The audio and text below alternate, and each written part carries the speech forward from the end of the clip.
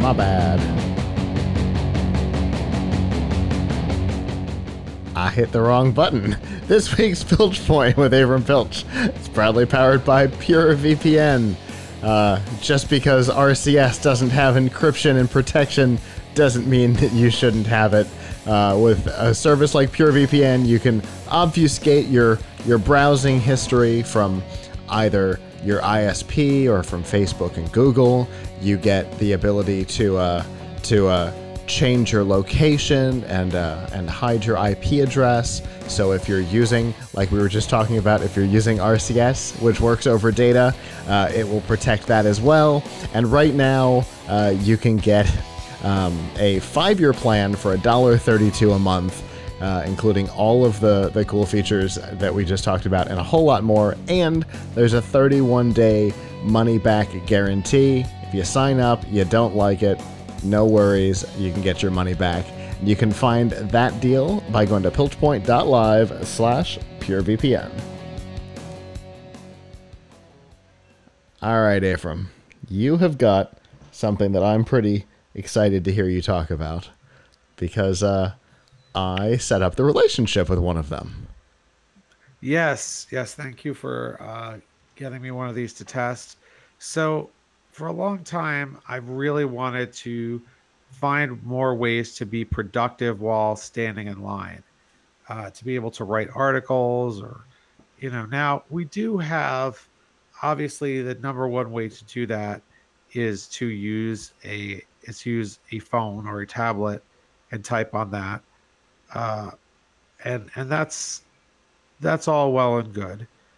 But what if you couldn't even do that because you are wearing AR glasses?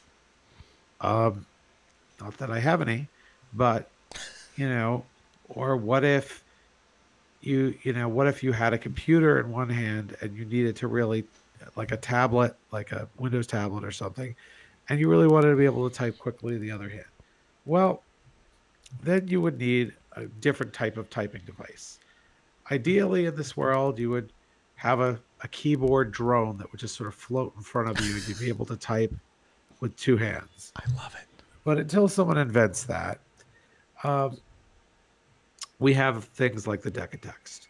So this is a neat little Bluetooth keyboard that has been on the market for a couple of years now, but I had not gotten to check it out until now. Uh, what it does is, as you can see, it doesn't have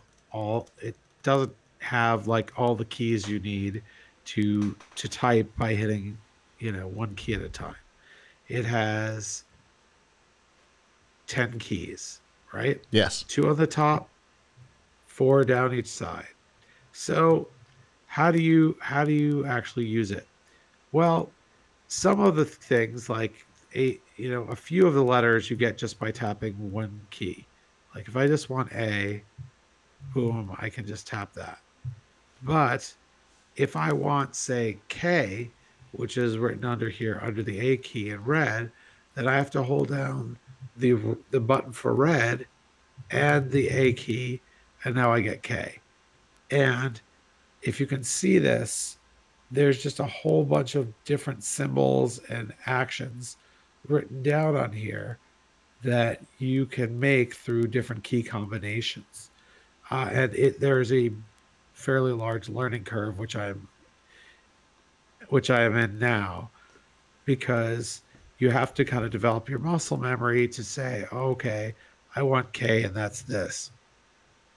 So far, I'm still trying to learn the different strokes and how to do them, and also just the best way to hold this in one hand, because even though you could hold this in two hands, it doesn't seem like what you would really want to do, because what you really want to do, if you wanted all to think in two hands, you could probably have, a little tiny QWERTY keyboard.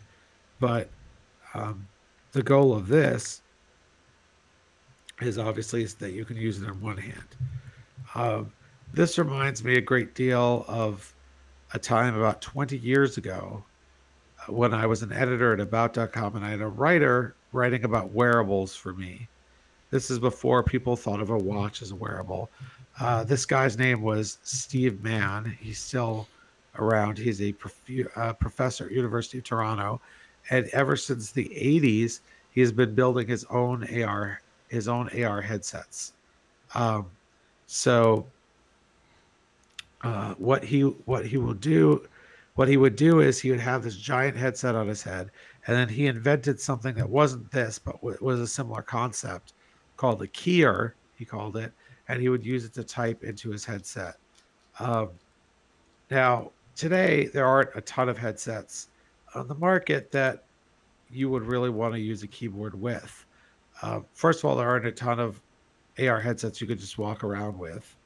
I think about maybe the Android ones from companies like Third Eye.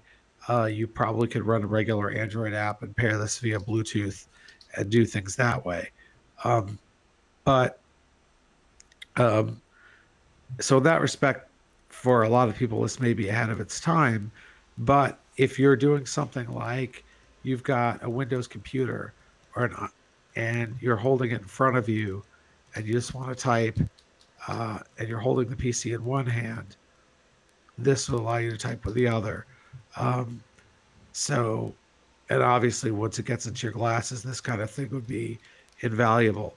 So it's really neat for any of those purposes. Still got to learn quite a bit about it and see how comfortable I can get with stretching my fingers this way. That's something I'm still trying to figure out. Is am I is can I get a comfort zone with moving my fingers back and forth like this and holding it? Um, and then we'll see how fast I can type. But this is a really, I haven't seen anything else in the market like it.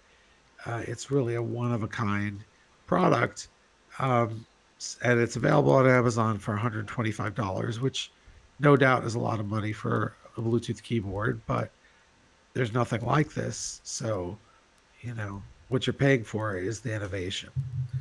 Um, then I have another input method here to show while we're talking. That is, I said there's nothing like the Decatex. There's nothing that operates like it, but this is perhaps for a similar purpose. And this here is called the Tap Strap. So it is a set of rings that you put on your hand. I'll try to put it on now. I have to say not it's not pleasant to use while you're doing other stuff like typing. So I put it on when I need it. It's like a pair of brass knuckles for communication, right? I guess technically regular brass knuckles are for communication too, just a different type. They're a more abrupt type of communication. Also, right. So this is also a Bluetooth device you can pair with anything that's Bluetooth capable, like your phone. Although there are dedicated phone apps for this that teach you how to use it. There are actually games you can play with it where you like do gestures to like fire and move. So I really think this is a cool idea, but it hasn't worked very well for me so far. I'm also learning the gestures for this. For example, just tapping one of each finger individually should be A, E, I, O, and U, the vowels. But when I'm doing it, for some reason, it's not always registering. Now, or it's registering something else. Part of the problem is that this can be it's hard to adjust, and it's quite loose. And so if you move your finger and this little nodule is not moving also, it doesn't know that you moved, right? So they have a large and a small size, and they sent us the large size. And if you think this was difficult for me to tighten on my hand, you should see what happened when my 7-year-old was trying it. It was not working. I mean, look, they didn't make it for him, but this is kind of a really neat concept.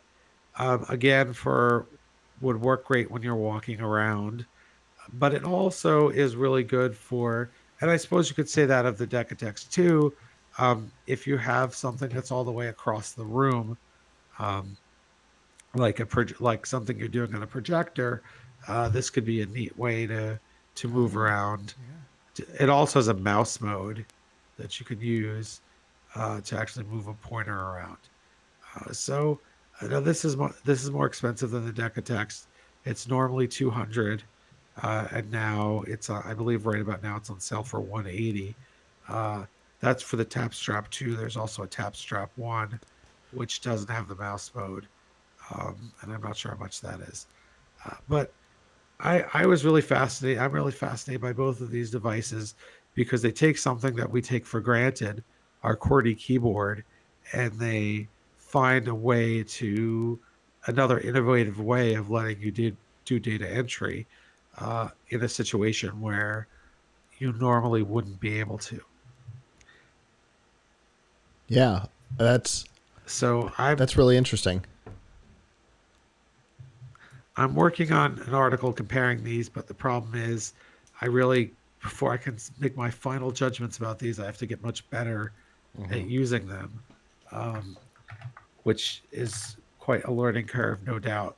But if you invest that kind of money in these, you're going to take the time to learn, and you're going to obviously have a really good use case uh, for these. So, Sure. and as time goes by, I hope there are more use cases um, for things like this because there'll be more devices that you can use. I mean, for example, um, I mean, I don't really think there's you could use these with a smart watch because there's not a lot of apps for typing on a smartwatch that Hmm. require typing, but theoretically, that would be a good use case. There's just a lot of areas where, you need a small, simple way to type, a small way to type with just one hand. And these provide that when other things don't.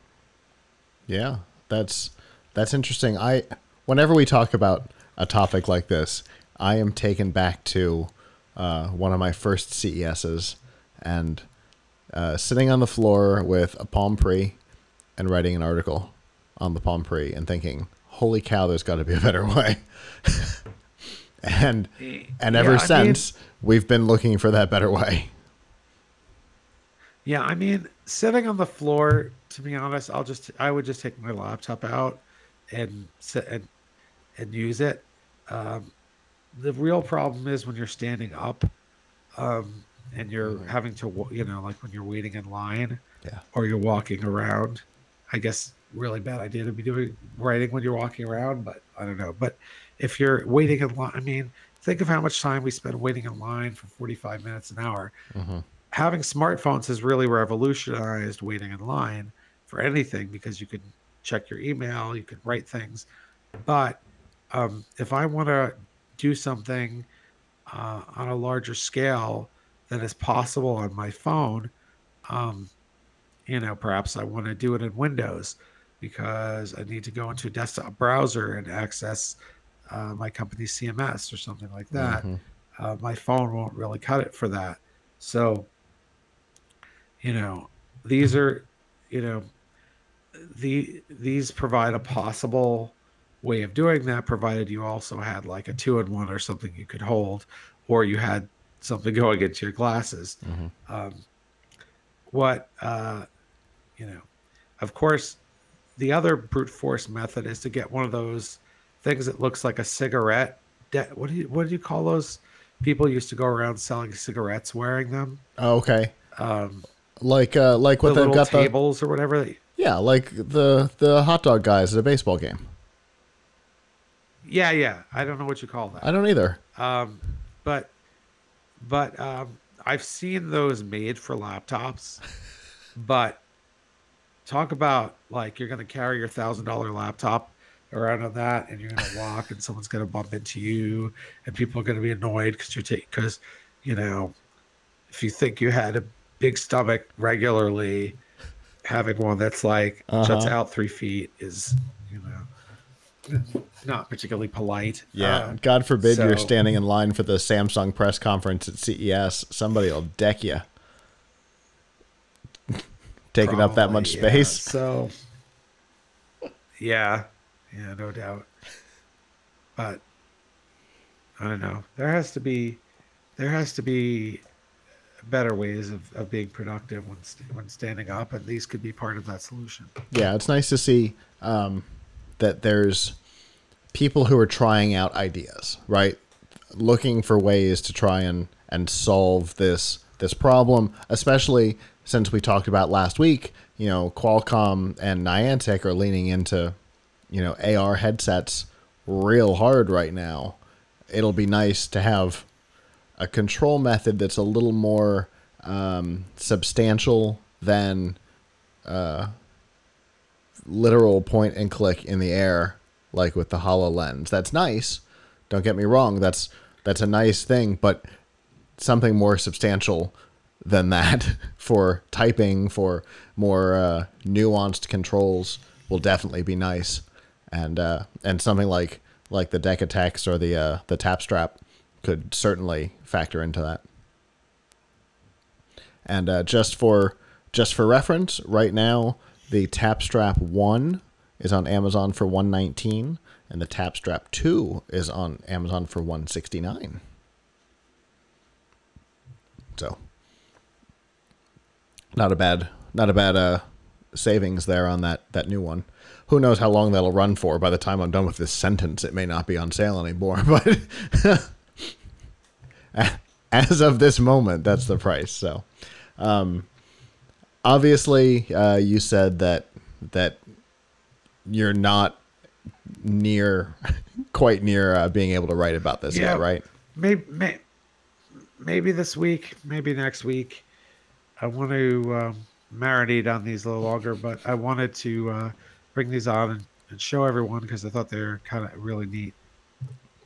And I can say I have experience with the Decatex myself, and you're absolutely right. The learning curve is steep, but I have seen several people. One person took to it like a fish to water. Mark, who has filled in on the show a couple of times, he took to it real quick. I've never seen somebody so just like, oh, I got it. And then obviously I've seen the founder. He uses it a lot, and he's real quick on it. So you can definitely get good at it. And I know I've seen people talk about it on like on Amazon and on the website where they have good things to say about it. So, there is a way past the learning curve. So, I've just never gotten there myself. I've tried. I've never gotten past the learning curve, but it's okay. I definitely look forward to seeing your final thoughts on it, and I look forward to what we talk about next.